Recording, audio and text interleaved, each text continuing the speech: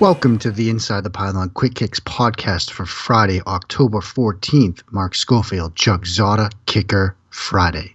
It's on. Chuck, Kicker Friday, I don't know how he exactly started this, but it's just a nice little tradition. It's like when we first started doing it, it's like the Friday walkthrough before your Saturday game. You know, you're out there in just the helmets, the game shirts, Oh, yeah. Running around, you're practicing, special teams, the field goal without the timeouts where you just run onto the field without, from the sideline. So it's just good to it kind of gets you through. You've had the long week of practice. You're just getting ready, putting the finishing touches, that final shine on the weekend to come. And that's what I think what we're doing with Kicker Friday. It's really what it is. And I'll be honest, I like that you referenced the last second field goal attempts. I was always better at those than when I had time to think. So that'll tell you a little bit about how my career ended up going. But it's, obviously we're here on Kicker Friday. It's a way to get you into the weekend. And look, give a little bit of love to our specialist friends, because everyone knows there's nothing more lovable than, cute little kicker, a big brutish punter. That's just how we do things. That's exactly right. And, that last second field goal thing, that is something the teams practice. I mean, they practice everything. I mean, on our Friday practices, we would practice the intentional safety.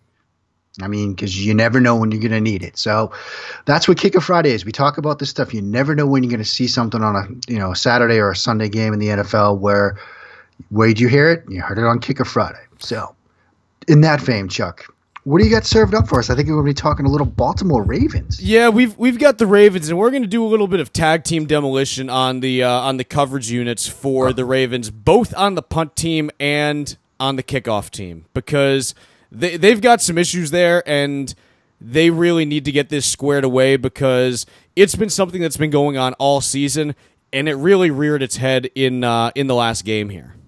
All right, so where do you want to start? Do you want to start kickoff, or do you want to start punt coverage? I'm going to start on punt coverage, okay? And I'm going to look at a punt. This is coming from the first quarter, okay? Got about 5:11 left in the first quarter here. Baltimore's punting from their own 40-yard line. Now, Sam Cock of Baltimore, one of the best punters in the game. In particular, what stands out most about him is his directional ability. Typically, every single thing that he hits, or just about pretty close to it, is not only outside the numbers, but a lot of times, he's hitting this ball right at the sidelines and pretty much pinning teams for absolutely no return. And that's a good thing, because the Baltimore punt coverage unit is not the strongest one that I've ever seen. In fact, it's actually one of the weaker ones that we have in the NFL this year. They've had 26 punts this year. They have had 6 returns already go for over 18 yards. So you're seeing over 1 punt return a game that's pretty much changing field position by 20 yards or more. And that's not a good situation to be in. We talk about special teams units and their ability to affect the game and affect game planning on offense or defense. If you're consistently turning 50-yard punts into 30-yard nets, that's not a good thing for your team. And what we see here is this is a combination on this play where Cock, unfortunately, I don't know if it's by design. I can't imagine it's by design, because punting from your own 40-yard line, you got a lot of flexibility to put this ball wherever you want. And it looks like he's trying to put this ball wide right, because that's where the coverage unit for the Ravens initially goes. It ends up falling pretty much right in the middle of the field, and he puts out a 45-yard punt. So, it's not great distance. It's about 3 yards below what you'd like to see in terms of league average. It's got 4.43 seconds of hang on it. So, there's some hang time there. It's not like he completely hung his punt unit out to dry. But what happens here is, first off, he's punting to Jamison Crowder, who second-year player out of Duke. And Crowder's really started to show some things this year, not only in the return game, but also on offense that, show that he's not necessarily a top-end option, but he provides, I think, a nice third receiver, potentially with some second receiver upside. And certainly when you talk about what he can do on returns, it adds another element to his game as well. Well, Crowder gets the ball at his own 15-yard line, and he bounces out to his left, to the return team's right, so he's almost heading right into the teeth of that coverage unit. Well, what happens, though, is that Baltimore's coverage unit, the first 3 men down the field, okay, you're supposed to be spread out and really, covering as much ground as possible horizontally so there are no lanes. Well, what you end up seeing from Baltimore's coverage unit is that 3 guys end up getting washed right over that right hash mark, right where Crowder's taking the ball around. So first of all, there's no one outside to prevent him from getting around there. He just goes right around those 3 guys. All of a sudden then, the rest of the coverage unit, it's almost like they stop. Crowder goes, okay? He gets the ball at the 15-yard line. He isn't touched by a Raven until the 45-yard line. It's 30 yards before anyone even lays a hand on him. And it's not like this is a particularly well-blocked play. There are Ravens that just see him and just take terrible angles to him and just have no idea, no spatial awareness at all to try to nail him down. The first person that touches him, okay, is the right gunner who ends up coming all the way back and has to track back to the middle of the field in order to lay a hand on him. He doesn't even end up making the tackle. He pretty much just wraps and falls off, and Crowder pretty much goes untouched 85 yards, and it wasn't a very well-blocked play. Again, this is one where I look at it and I see, if I go through and count the number of missed tackles we have here, and I'm watching right now, you've got 1 off the bat, 2, 3, 4. There are 5 missed tackles before you even get to the punter. You know, and when I say missed tackles, I mean, again, they didn't lay a hand on him. It's just they took such bad angles that they got nowhere. So it was not a pretty situation for the Baltimore punt coverage unit. Again, it's not any one man's fault here. This is a complete systematic breakdown, and that's what you typically see on a return touchdown. You have to have multiple failures. Again, you had at least 5 guys here that just took such bad angles that they couldn't get anywhere. I want to ask you about the up back here, because I'm watching the play myself, and he does something here that I've never seen before. Usually the up back, they're sort of like a personal protector type guy. Yep. They make sure the snap gets back, they make sure that's clean, and then they wait until the ball is kicked before they release, and they release up the middle of the field. Yep. Well, this guy, Anthony Levine, who's their backup strong safety, basically once the snap goes by him, he just releases and arcs around the right edge, basically, and then heads upfield. I've never seen that before. They likely knew, and I'm digging up the numbers right now, but Washington's only showing 7 men around the line of scrimmage anyways. So if you've got 7 other blockers there, you have everyone accounted for. Baltimore may have had a call where they simply said, look, if there's only 7, boogie out of there. Now, taking a look at what he does, and he gives a pretty good clue, I think, to where they're trying to take this return. Because he boogies hard right and just gets out of there. And he's actually, I think he's the second guy upfield, but he just gets cleaned out on a block. Yeah, he gets lit up, yeah. He gets absolutely... Well, no, so this is interesting, actually, because I'm glad that you pointed him out. It's not just on this play that he gets cleaned out. He plays a critical role on the kickoff that they give up as well. It's not a kickoff return touchdown, but he gets destroyed on that touchdown, on that kickoff return as well, right at the point of attack. And, it's one of those situations when you are going downfield, whether it's on punt coverage where you've got guys coming from all angles, or on kickoff coverage where you got a little bit more sense, I think, of where guys can be coming from. When you're coming down there, you got to have your head on a swivel, because he just gets ear-holed on this one, and then he pretty much gets pancaked on the kickoff return. So it's not the prettiest picture that you see from him over the course of this game. And again, there's no one person that's to blame when you have a touchdown here, but he gets ear-holed on a pretty critical block when it's all said and done on this one. And it does end up costing them. He's at least a factor in this touchdown that ends up being scored here. Well, why don't we get to that kick?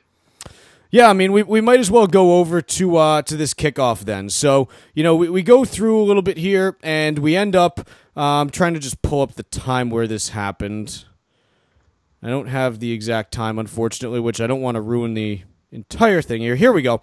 So this is happening right at the end of the first quarter, okay? So Justin Tucker's kicking off now, and Tucker's got a big leg. He can boom the ball wherever he wants, Baltimore, like a lot of teams this year, has been playing around with some of these shorter kicks to try to entice a return and end up with, really, trying to pin a team inside that 25-yard line as opposed to giving up the touchback. So what Tucker does here is he just floats a nice little 58-yarder, and he puts it pretty much right on the numbers here. He goes right down. If you're Baltimore kicking, he puts it right on the right numbers. So the returner is receiving it to the left of the field. The returner, Will Blackman, gets the ball at his own 7-yard line, and what does he do? He goes straight upfield, pretty much right up the numbers, and he runs right into a Baltimore player who happens to be Mr. Levine. So you're sitting there, and you say, okay, he's got a chance to redeem himself. What happens? Blackman puts on one of the worst spin moves that I've ever seen, but somehow gets out of it, and then it's almost like the Ravens, once again, it's like they almost stopped playing, expecting that he was going to be wrapped up, because he pretty much ducks right upfield, and he ends up returning this thing 45 yards. They're into Baltimore territory right off the get-go. So you've got a situation where Baltimore's saying, okay, we've got a kicker that can pop this ball up, give our guys a chance to get downfield, which they do. The Baltimore coverage unit initially is pretty much at the 20-yard line when Blackman is receiving this kick. The problem is it's like they almost stop. That the tackling is poor, the angles are once again poor, and you just don't see the execution there from the coverage unit, and it ends up resulting in a situation where Washington gets the ball, right in Ravens territory. For whatever reason, and not for whatever reason, you probably watched the Washington offense here. Washington pretty much ends up going nowhere. So the Baltimore defense bails them out here, but there's a problem on these coverage units, and it's a lack of effort, it's a lack of execution, and it's really something that they need to address, because when you see these types of returns happening on a regular basis, you're putting a lot of stress on your defense. The defense held up here on this kickoff return. They were able to finally hold them and actually forced a punt out of the situation somehow. But you can't do that to your defense over and over. So it's something that they need to address. And, I had pointed this out. They had a punt that they tried to cover a couple weeks back that was an absolutely beautiful punt right on the right sideline. And you had, a gunner out of position, and then you had, a whole breakdown in terms of, you had some decent blocking, and pretty much they ended up turning what should have been about a 48-yard net gain into only a 28-yard net just because the coverage wasn't good enough. So this is something that's happening on a repeated basis. They've got to deal with it. They got to figure it out, because otherwise, look, you can't give up a 20-yard punt return every week and expect to have it not bite you. It bit them once here. If they don't get it cleaned up, it's going to again. Well, something I should have asked you during the punt, but I can ask you now here. Baltimore, they were like 30-mile-an-hour wind gusts during that game. Yeah. Do you think that played any role? Like, for example, you mentioned on the punt at least, it looked like they were totally going to be punting this thing to the right, but it ends up almost in the middle of the field. I mean, do you think that could have played a role on either of these kicks? It could have been. Let me just take a quick look just to see which way the wind was going from that end here. So, because it was a wind that was messing with kickers. Dustin Hopkins had an extra point that hit the left upright, and let me just take a look and see which end that was going to, and I'll be able to give you an update on where. See, what's interesting is, so the Hopkins extra point, and granted, the wind was swirling a little bit on this one, but the Hopkins extra point, if the wind were blowing in the same direction during the punt, it would have taken this punt out of bounds, actually. So, okay. It probably was the wind. I'm guessing there was some swirling going on there. So that probably played into it somewhat. But even what you see on a situation like that is a punter, if they hit a punt that isn't going the direction that they intend for it to go. So let's say that you have a punt to the right that you've got on, and the punter mishits it, and the punt starts going left. The second a punter hits it, he knows where that ball's going, so he immediately starts yelling left, left, left, or center, center, center. Now, obviously, it's a loud stadium. There's a ton going on punt coverage, so not everyone hears. But Baltimore, again, they get down in pretty decent position to cover this. They're kind of sitting there, and then all of a sudden their coverage unit just stacks up right on that hash. They run into each other. One guy gets ear hold, and all of a sudden the whole thing's blown to hell, and they've got nothing they can do there. So, it may have played into it, and certainly it's not the punt that you want in that situation. You've got a chance to pin Washington deep, and you need to put that punt there outside the numbers, either to the left or to the right. So there's a failure by the punter, no doubt, in this situation. But what the coverage unit did, they did not help him out in any way, shape, or form either. And I think, again, it's when you look at a play like this, touchdowns on special teams, they happen because of collective failures. That's absolutely what you saw here. So what should Baltimore do going forward? I don't know how you coach effort, not at the NFL level. Yeah, it's effort and focus and execution. It's not a case where you're being outsmarted. Neither of these plays were great play designs by Washington to generate these returns. It's look, you simply got out hustled and you didn't execute what you were supposed to do. So I don't know how you coach that at the NFL level. It's probably one of the great challenges of coaching at the NFL level, but they need to figure it out. Otherwise, this is going to continue to be a problem the longer you go this season. All right, so anything else you want to cover, my friend? I think the only thing left to cover at this point is that we're closing in rapidly on beer o'clock, and oh boy, it's about that time once again, my friend. It is about that time. One of the best times of the week. What are you going to be rolling with this weekend? So this weekend, I got my parents in town. Parents are coming into town. Yep, they're visiting for the weekend. I had a birthday last week, so they're coming to wish me a little happy belated 30th. So Mazel Tov L'chaim and everything else that's good in the world.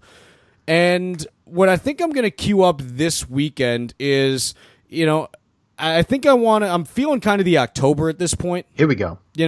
And so I'm not quite sure what direction I'm going to go in yet, but I think I'm finally ready to kick a little bit of Oktoberfest beer, something going on in that direction, just because I finally got the leaves changing. I finally got that going on. So I'm going Oktoberfest now. I don't like to do it for too long, but just a week or two. Yeah. I've been rolling the Sam Adams Oktoberfest for a little bit, just to get that kicked off. Remember what I told you, though, about turning 30, man? Which part? The hangovers. It's a whole new ball game now. Not looking forward to it. It is a whole new ball game. I've got the cure, though. You do have the cure. I've got the cure. That's an inside ITP secret, though. Don't let that anywhere near the public. We do not let that out. Can't let the hangover cure public. So, no. What are you going to be rocking? You sticking with the Sam October this weekend? No, we're rolling with.